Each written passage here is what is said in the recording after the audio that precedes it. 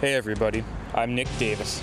Welcome to Simply Not Easy, the podcast about simple action steps to improve the journey of your life as I work to improve the journey of my own.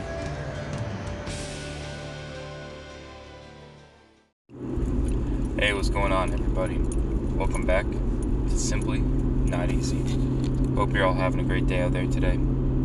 Tasty Tuesday, and well, today it's about organic or not organic, and really understand the Clean 15 Dirty Dozen, what it means, how it can help you for your health, and other implications. Now, if I'm talking broad here, and kind of talking philosophical, or kind of from more the social standpoint, should all organic food, be way more expensive than the food that they choose to spray with pesticides? No, it shouldn't, right? We should incentivize, instead of having companies that really increase the profit, increase the drive with all the healthy food, right? And we subsidize things like corn and wheat and all that stuff, and dairy. We should be subsidizing these other vegetables that play an important health role for us. But anyways, that's not the case how it is today. That will take more social change.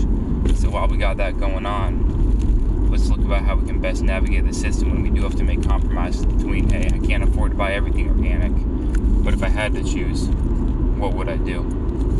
So we've got the Dirty Dozen and Clean 15, and what this means is that the Dirty Dozen are things that are they're sprayed down, man. They're harassed.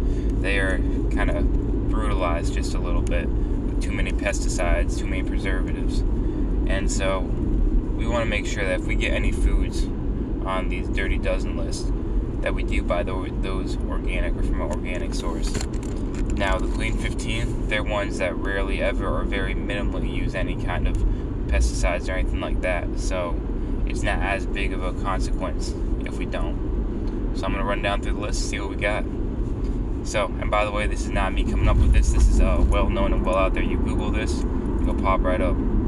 So Dirty Dozen, right? We got, so these are the ones that you should buy organic.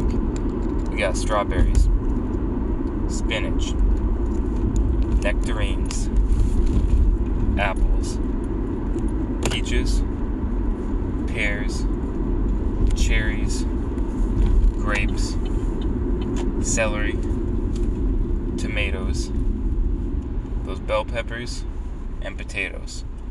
So you're catching a theme there, right? So we got kind of the bell peppers and potatoes, right? So we got some of the nightshade family. We've also got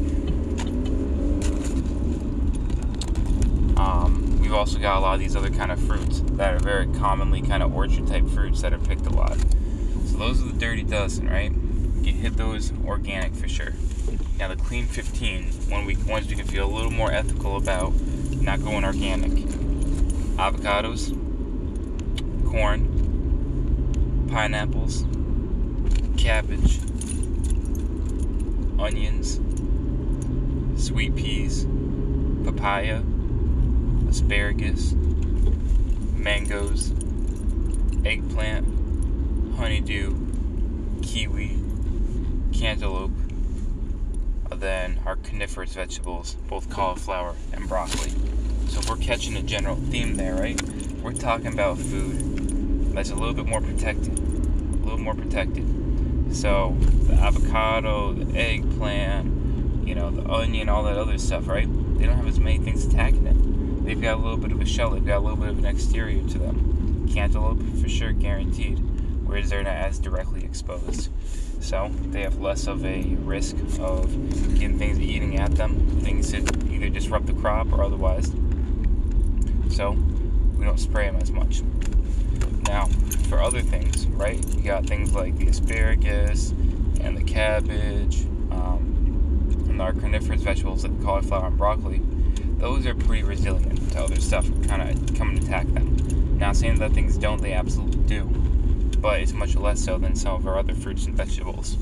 So a little bit more of the vegetables in the Clean 15, with the exception to spinach and bell peppers and all that other stuff in the Dirty Dozen.